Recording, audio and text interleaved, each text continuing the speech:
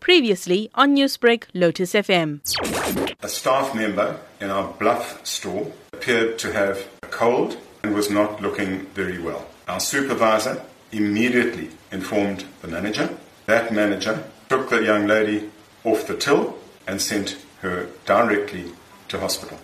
The young lady went to the Wentworth Hospital on the Bluff and had tests for corona.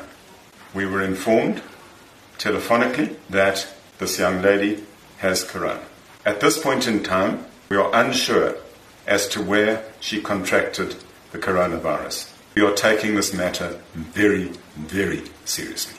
You may not know this, but over and above our constant sanitizing of our customers, our staff, of our work surfaces, we have our stores fogged on a Sunday evening.